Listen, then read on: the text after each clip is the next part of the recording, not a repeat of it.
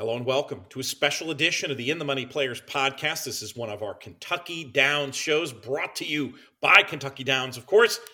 PTF here with you still west of West Nashville after a successful opening day down here in this part of the country. Boy, was the plant Kentucky Downs showing itself well on that sun-drenched Thursday. Had a great time up there, not the least because in our player's diary for Kentucky Downs, the notebook, as it were, for Kentucky Downs, available to In the Money Plus subscribers.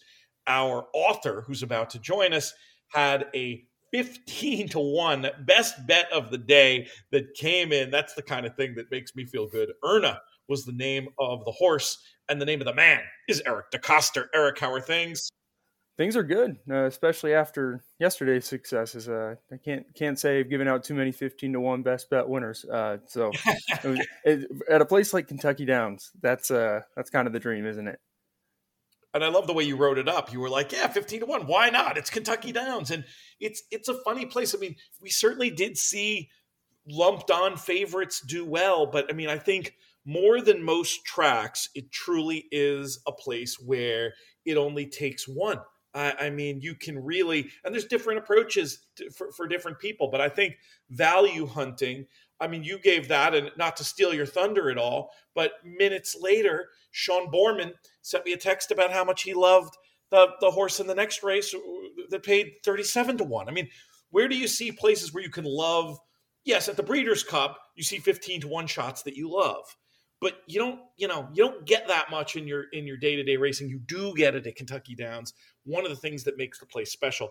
Not just that. I mean, yes, giving out winners is great, but even more than that, I'd already sent you, at least I meant to already send you a compliment on the notebook for Plus, just based on the strength of the information and the level of research you did. It really, I think, is the kind of thing that sets players up for success. We encourage folks to check that out. But of course, we also have lots of free coverage for Kentucky Downs, including the second of these 7 podcasts that we're going to be doing. And that's what we're doing today. I want people to understand with our Plus service, it's not meant to be a tout service. It's meant to just be extra great content. And when you subscribe, it enables us to pay the writers and distribute some of the love and money around. Great way to support us, and we appreciate all of you out there for doing it. What do you think of this card generally heading into this Saturday? It did seem like we had a track profile. It did seem like things were a little bit kind to speed yesterday. Eric, do you agree with that? And do you expect we'll see that continue? Yeah, I think Kentucky Downs is an interesting one. Part of the one thing I didn't include in the notebook on Thursday that I might go back and put in for the next one, or maybe for Sunday as well, is I looked at how horses that hit the board, where they were at the first call. And I did notice a trend of, just in general, like Kentucky Downs, horses that play more forward. But I don't necessarily ever think there's a speed bias. I just think that with how the track's configured, if you're alone and no one's in front of you, it's a little easier to manage than trying to navigate the weird configuration, the big hook, the false stretch, and go from there. So I wonder if that plays a part in it, because you also see a lot of horses coming over the top when they're out in the clear, making big sweeping runs down the center of the track. So I'm always very pessimistic when it comes to track biases of any kind, unless, it's like Saratoga the other day where, speed was not backing up in the slightest. But point being, I do think in general, it's okay. But as long as you have a clean face, if there's someone in front of you, it puts your horse at a disadvantage if they haven't been there before. And it can change, a lot based on weather, etc. But my thoughts that we're going to talk about today are based on the idea. I don't think I'm not going to say my handicapping is a no closer zone, but it's definitely looking for horses that I believe can get that kind of clean trip, exactly as you were describing. On this show, we're going to take a look at the late pick 5. That's races 7 through 11. And the first one is a maiden special weight worth $150,000. We're going 6.5 on the turf. We've got an oversubscribed field. Who are you the most interested in here? I actually really like the 4 Elegant Trip in here, and I know the morning line does too. He's 7-2. I just am really excited to see this horse get on the grass. He's by Tourist. Dam side has some turf qualities to it as well. But if I see a name like Tourist on the top side, I'm pretty much set on what surface he'll like. And he ran at such a nice race on debut, showed speed, caught tired late. But this is the Rusty Arnold barn, and for every Yep. Rusty Arnold horse you're not going to like first out, you're going to love him second out. I mean, it was an angle I went to a lot at Keeneland for the Journal, and it paid dividends. And I made sure to push those out to our subscribers every time I saw one that looked good with the form. I mean, he just checks all the boxes, and that's the biggest thing I think is the speed and fade on debut, because he's interested in racing. I like that point. That was one of the two I had in the mix. Similar case that I'll make on number 12, Straight and Level here. Horse that ran very well, showed interest, a little bit of tactical speed on debut, and you take a look, and 21-1 on debut, probably not much expected. I think we can think this Neil Pesson runner could move up, and I mean, this is turf sprint breeding both sides, Cantheros and a City Zip Dam. I might just try to play the 4 and 12 and be done with it here as we open the pick 5. Were there any other numbers you wanted to name check? Yeah, I mean, I am okay if things turn out and I'm wanting to play a smaller ticket and I need to single the 4, which feels crazy in a maiden race, but it's something I'm doing. But that being said, I did like the 12 more as a B type, and I also liked the 9, Spanish Doubloon. And if he's going to be a price, he's a horse I'm going to look to maybe just work his way in this race alone. He was second, beaten only a nose over this course last year, and he showed a lot of good speed that day. He's shown speed in general, missed a lot of time, came back at the Spa, just didn't have a good go of it. And, you add in the fact he was coming off the bench. So I think second out, getting a little bit more ground into him. He's somewhat competitive on figures as a juvenile. And then, as a 3-year-old, you'd naturally expect him to take the step forward. So I know the race at Saratoga wasn't great, but I just feel getting back to a track we know that he likes, having done so well here first time over it. I think there's a good chance he improves just when you throw in all the factors. So he's a horse I'll look to if the price is right come game time. I like that idea a lot.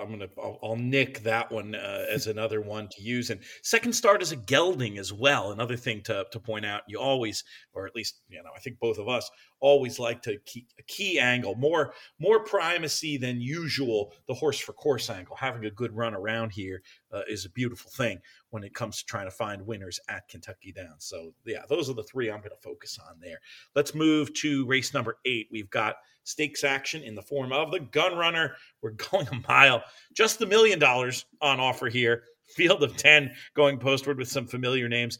I think this is a case to me where the logical figure and form horse projects to get the right kind of trip. I'm not going to win any prizes for creativity, suggesting the Talk of the Nation is the one here, but I really do like his chances in this spot. I like McGahee runners generally around Kentucky Downs, and this horse has just the right kind of blend of speed and stamina, I think, to succeed in this spot. You have anything more creative for us in the Gun Runner? I'm just going with Talk of the Nation. Yeah, and I think that's an excellent, call. I think he's really the only true miler in the field. You look around, most of these horses have done their better work going a little longer and seeming like they may need even more.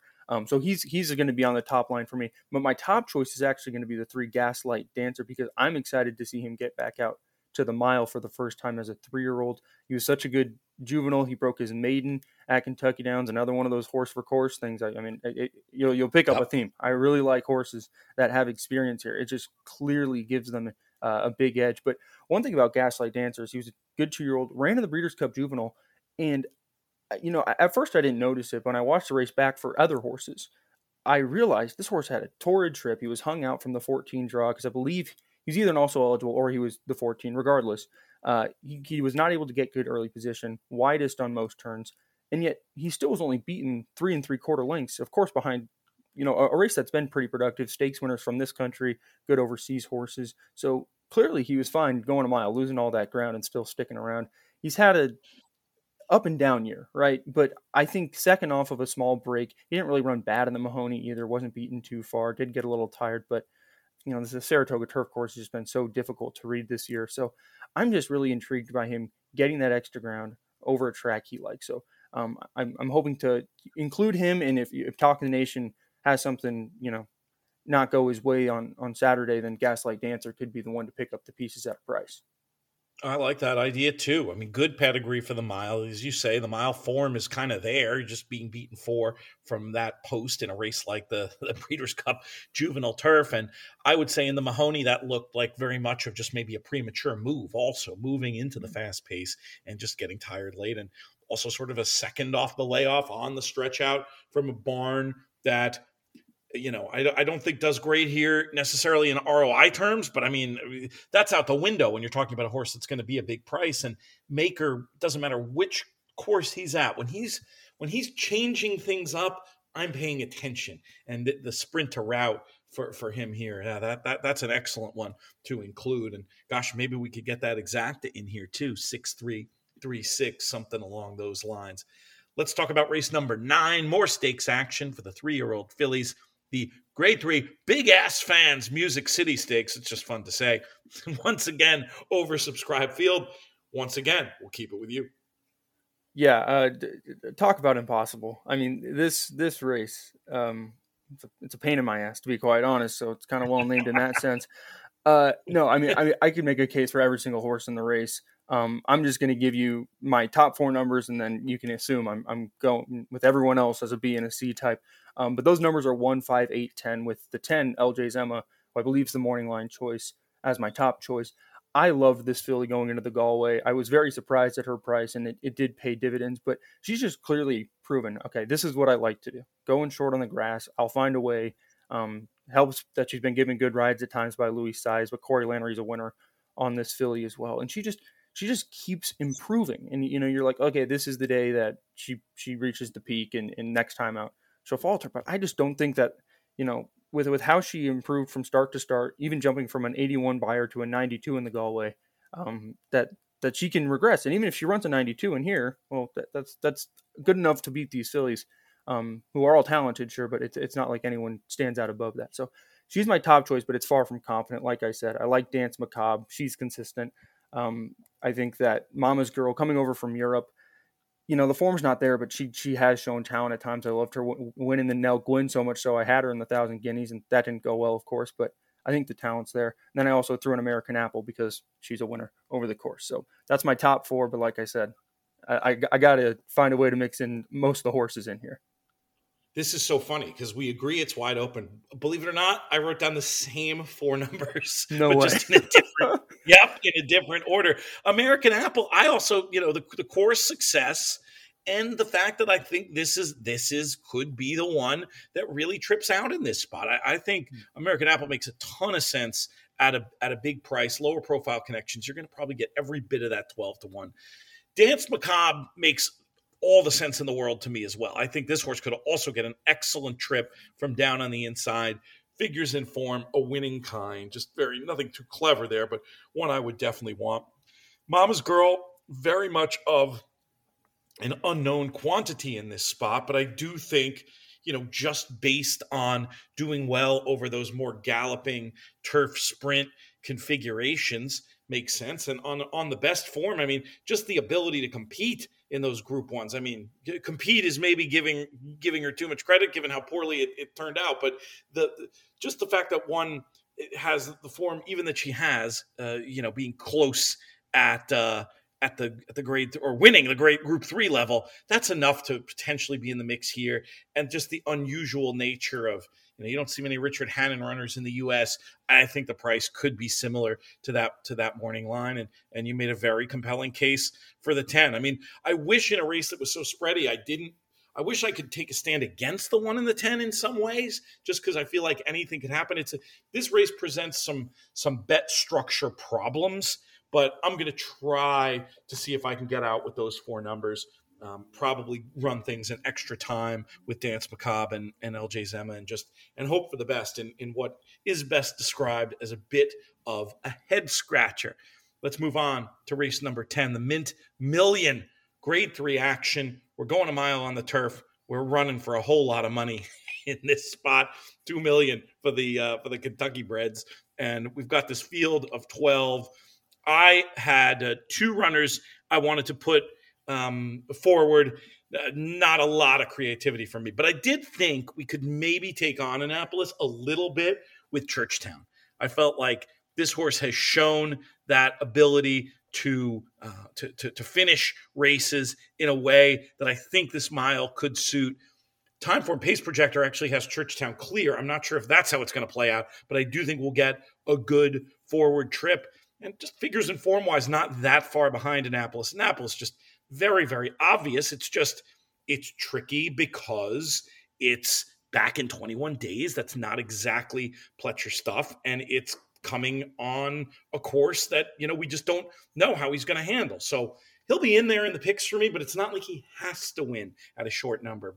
I'd love to hear if you have any creative long shots to put in the mix. I just wrote down the 8 and the 10 to talk about here. Oh, I'll throw in one more. Just the shipper here from Charlie Hills and Ms. Hay, or Mrs. Hay, I guess she goes by. Beautiful pedigree. Might be the wrong running style. Spencer, really known as a hold-up rider. I'm not sure how that's going to play, but you did mention sometimes if the pace heats up, they can just come running down the center. And Spencer, I wouldn't be surprised to see this one produce late at a price based on the blood, based a little bit on the form. I wouldn't hate having some 6s in there as well. But I have a feeling you might have something more creative than my 8, 10, 6.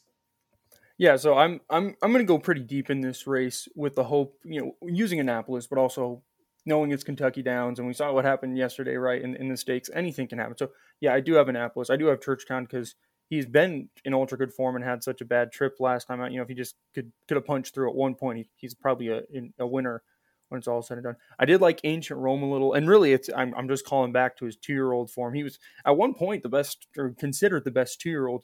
In France, and he was owned by Michael Tabor and trained by Andre Fabre, and he was a good horse. I mean, he's a head away from being a Group 1 winner, and all of a sudden he's not even here, right? He's probably off at stud.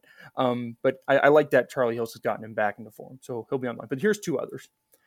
Smokin' Tea, the 5. I feel like he's a horse that I haven't given enough respect to, because he really has been the model of consistency. He hasn't missed the board this year. He's been running against good horse after good horse. Wolfie's Dynaghost. Well, he came back and won at Kentucky Downs yesterday, up to the mark. One of the best turf horses in the country, if not the best turf horse in the country. Big Everest, who's always been a hard knocking stakes type. And then you have 2 wins around that against decent horses on both occasions. So, I feel like he is not going to be, definitely won't be favored. He's going to be a decent price because, yeah, you do have an Annapolis at Churchtown, but this horse has been consistent, and his numbers aren't far off of them. And it's not like buyers are an end-all, be-all, but he is no different than Churchtown, and he's really not that far off Annapolis. And as we said, Annapolis does have potential to kind of bounce out of, obviously, surely a loss, but it was a game race, and it was very recent. So Smokin' Tea is one I have to use. And then the last one, here's a big price for you, the 12 Max KO. And part of it might be Mike Maker. But another part of it is that he's 2 for 2 at Kentucky Downs, and that when he gets to go a mile, he's 5 for 14. I know his last 2 races haven't been stellar, and they're definitely off the pace of his competition here, but he's only beaten a length 2 back, only 3 lengths last time out at Kentucky Downs. I mean, he was in contention, and I just think, this is a track that he clearly likes to improve on, because when he won here last year, he went from a 5th beaten 4 1/4 lengths at Colonial with an 80 buyer to a 98 and rolling a field of a decent allowance horses. So I think there's big improved potential. I know he's going to be a price, but those are the types of things I like to see, because clearly this is a track he really likes to get over. It's a great case. So you've mentioned 5 in passing there. How would you grade them, sort of mains and backups? Yeah, I would say that top line would be 5, 8, 10, and then backup 6, 12. And I'd say that Annapolis would be my top choice, but I'm at the end of the day, I think those 3 horses on my top line are one and the same in my eyes right now. Gotcha. Yeah, maybe a little chance to take on Annapolis, especially if they go crazy betting him like he can't lose, which if this was a traditional configuration with 5 weeks between races, I'd tell you Annapolis couldn't lose here. But, those are big ifs. So We'll see how it plays out on Saturday. We'll be watching from the box at Saratoga for sure. Going to have Kentucky Downs on all day long. Race number 11 closes this out.